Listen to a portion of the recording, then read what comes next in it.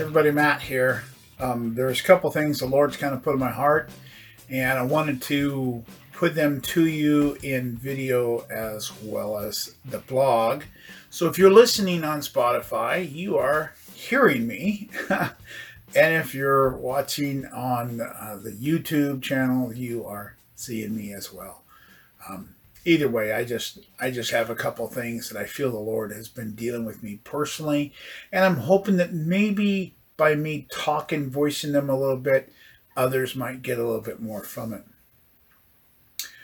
There's two things that I wanted to talk about. The first one is I've been having a series of dreams, and dreams throughout the Old and New Testament. Dreams were ways that God spoke to his people. We know that one of the reasons Jesus moved around as a child for his safety was through dreams that God was given to his earthly father, Joseph. And of course, we can look back at the Joseph of the Old Testament and find out he was very much a dreamer, but there were dreams that that affected many people throughout Scripture. And today is no different. Just like many of the other things that are presented to us in the gospel and presented to us in the Old Testament and all of Scripture, many parts of Scripture are still very much alive and well in Christianity, especially Christianity from the New Testament. But my point is he's speaking to me through a few dreams, and it's through these dreams, and they're interactive dreams. It's very interesting. It's not like something that God just drops in my lap and says, here. He's actually involving me. And one of the dreams that he's been given, or one of the dreams that I have been given is a reference to returning to the awe of my first love. And I hope that speaks to you. I think there's a strong need for we as Christians to become more in awe of the goodness and the graciousness and the beauty of God. The revival that took place in the Brownsville Assembly of God in Pensacola, Florida, back in the 90s was very impactful to me. And if you know me, you know I've referenced it before because of that. There was an awe that first came over me when I started beginning to feel the presence of God through the videos and the music and so on that was happening there in Pensacola. And the funny thing is just over the last week or so, there's been a strong urge in me to go and rewatch those videos. And much to my surprise and wonder, there's actually been an ongoing conference of sorts there in Pensacola to not only celebrate what happened during that revival, but to redig those wells, if you will, and seek the Lord for a similar or a new, fresh, but similar outpouring. And I'm just now getting into those videos and watching the results of that, and it's exciting. It's exciting. But I think one of the most important things that we can do as Christians is to seek. So many times we're waiting for the Holy Spirit to do something. We want Him to start the process and go through that whole thing. And He's like, I'm just waiting for you to take that first step, and then I'm just going to blow you away. And the reason is because He wants a commitment out of us, because it's for our benefit. The Holy Spirit doesn't work for His benefit. He works for our benefit. And that benefit comes in 1,000 different ways. But ultimately, it is for us to grow in our relationship with God. Oh my goodness, that's so important. And we have such a hard time understanding that we're not supposed to be Sunday go-to-meeting Christians. This is not just something that we do in addition to our life. This is our life first and foremost. Jesus said, seek the kingdom of God and His righteousness, and all these things will be added unto you. So our provision being taken care of, that happens when we put the kingdom of God in our focus, when we put the things of righteousness in our focus. He said that in Matthew 6:33. It's so important for us to understand there's more, far more to all of this. And John Kilpatrick, who was the pastor of the church there in Pensacola at that time, he said that was one of his angst, if you will, is he would come into the church, which was quite a large building, by himself in the middle of the night, 2, 3, 4 o'clock in the morning, and he would just weep and he would yell, God, there's more. There's got to be more. And I think one of the biggest problems that we have right now is that we don't understand there is more. There's more than we can contain. There's more than we can understand. There's more than makes sense to us. So I really believe that that's one of the things that God is calling us as Christians back into, is a place of awe of who he is, the excitement of who he is, the fact that he's doing what he's doing. There are miracles and there are manifestations and there are things, there's words of prophecy and places that God has taken men and women across the globe right now, all around us. But it's up to us whether or not we want to say, I want some of that. There's more and I want it. It is literally being handed to us. Do you want this? Because if you want it, it's there. But you have to go after it. Proverbs 25:2 says, it is the glory of God to hide a matter. It is the glory of kings to search a matter out. It's our responsibility as the royalty of the kingdom. That's why it's called a kingdom. If we're part of the kingdom, there are no subjects in the kingdom of God. Everybody is part of the royal family. We are royalty. If we want to see something amazing, we have to go after it. There's nothing. I don't know why we get in that place where if I go to church, everything's going to be wonderful and amazing. And then we're disappointed because it's not. I don't know why that mentality is even there. There is absolutely zip in life that exemplifies that kind of thinking. We are from the moment we're born, we are taught and led and come to understand that we have to go after things. Even as a child, even as a baby crawling on his hands and knees, there is, I want that, so I'm going to go get it. Everything requires us to step out to get. It doesn't just drop in our lap. And if it does drop in our lap, it's usually something sour, or it's going to become sour. Now, that's not to say that God doesn't work sovereignly.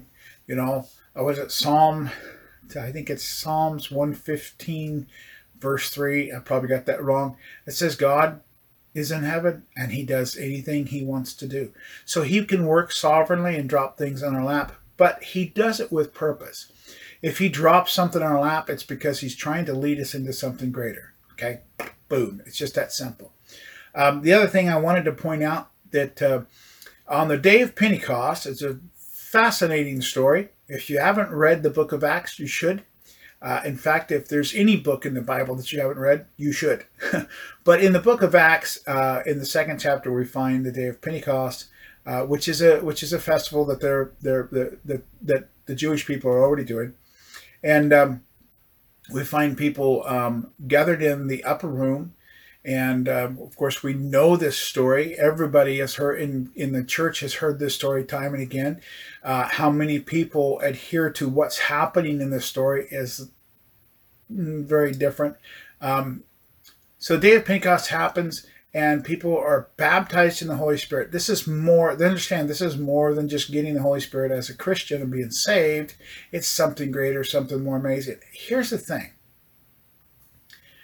Many, and I'm not going to badmouth any particular church, but many churches and denominations across the world right now have stepped away from accepting the things that happened on the day of Pentecost, and we call them Pentecostals or Holy Rollers. Or there's a number of names they get, but here's a very simple truth. Okay, Christianity was founded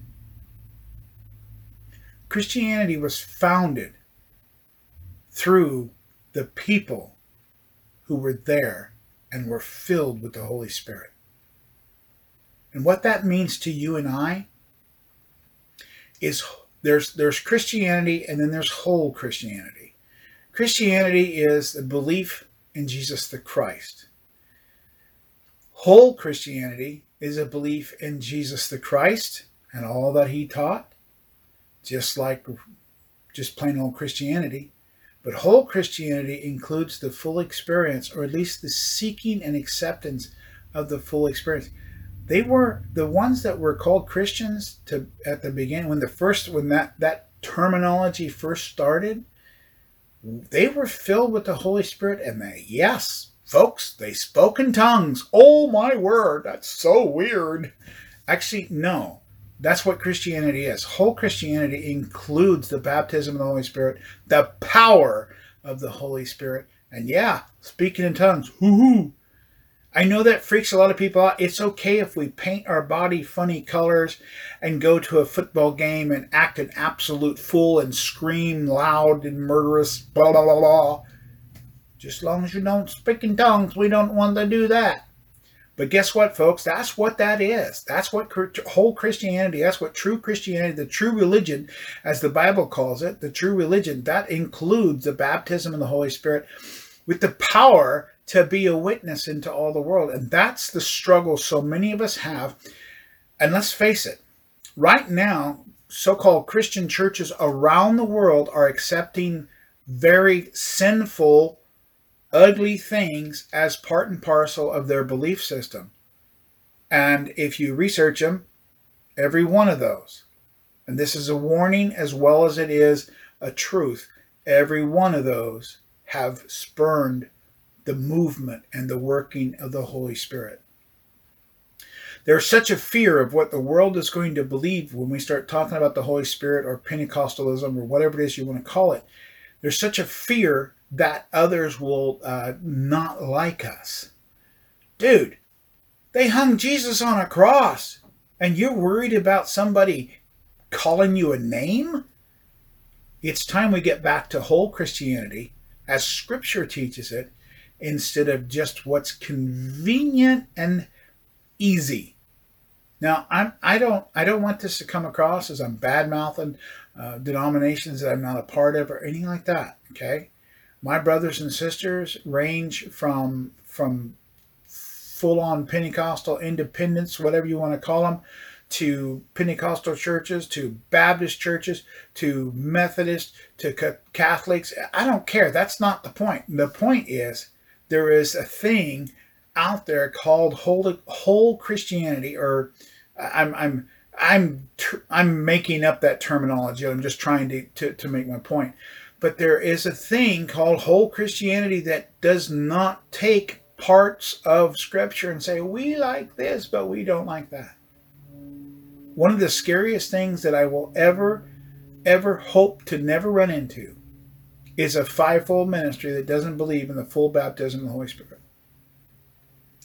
Because those two things don't work together. I don't even know if it exists. It's just maybe something I'm making up in my mind. But there is a reality that's not being made up in my mind. There is a reality that says there's more, but you have to walk after it.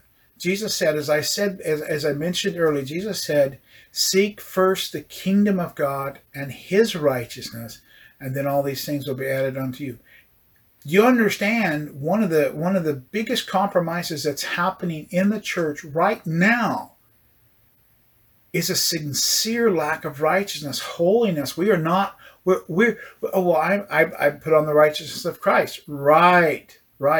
So when your life is not pursuing righteousness, when you put on the righteousness of Christ, it's like putting on a pristine fur coat over filthy, disgusting, ripped and torn rags that you have no intention of doing anything about. Is his righteousness covering you? Well, certainly, that's how it works. We don't have righteousness on our own, but he himself told us to seek righteousness. There is a filth that comes out of the mouth of Christians today on their posts on Facebook and social media that just... Let me do that again. There is a filth that comes from Christians onto their social media and onto even coming out of their mouths. I am the righteousness of Christ, but let me tell this dirty joke. I'm the righteousness of Christ, but let me use the F word several times in my communication online. If you're not going to say it from the pulpit, you better not be saying it on your social media posts. And if you're willing to say that kind of stuff from the pulpit, tell me what church you're going to so I make sure I don't go there. Come on, people. There's a reality where we have to start reflecting Christ. And we aren't going to reflect Christ if we're stuck on what we feel is okay. We have to seek what He says is okay. And that's not just my word. I'm talking about Scripture. I'm not talking, Bible tells us, don't have any filthy mouth, anything filthy come out of your mouth. Don't be telling any cursed jokes. All these kinds of things. It's in there, people. We have to change. We have to change.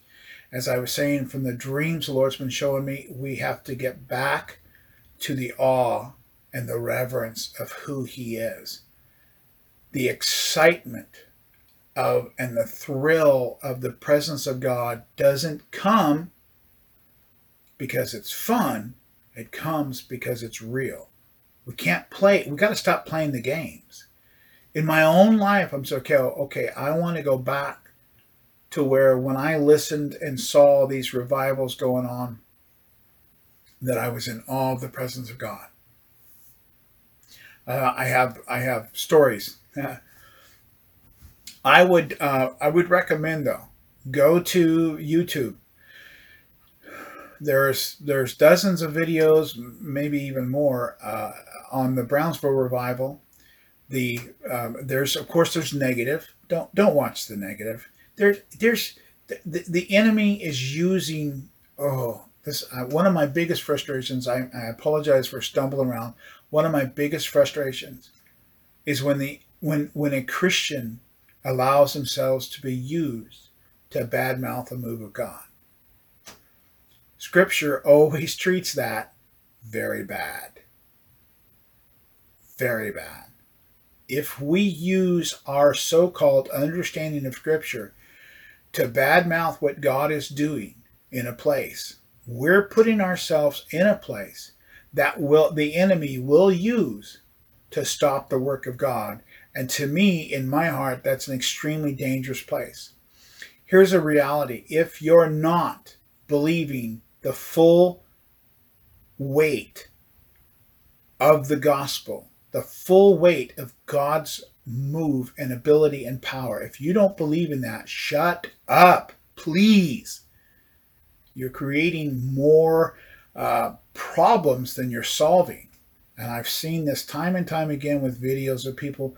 And then, of course, they have hundreds of followers and, oh, you're so right. We got to believe this is good, blah, blah, blah. Okay, if you don't believe in the whole Bible, please shut up. Just stop. The Bible is complete. And the New Testament teaches us there's a reality that began with Christ on earth that has not ended yet. Revelation hasn't taken place. So we have to understand there is more. There's always more. All right.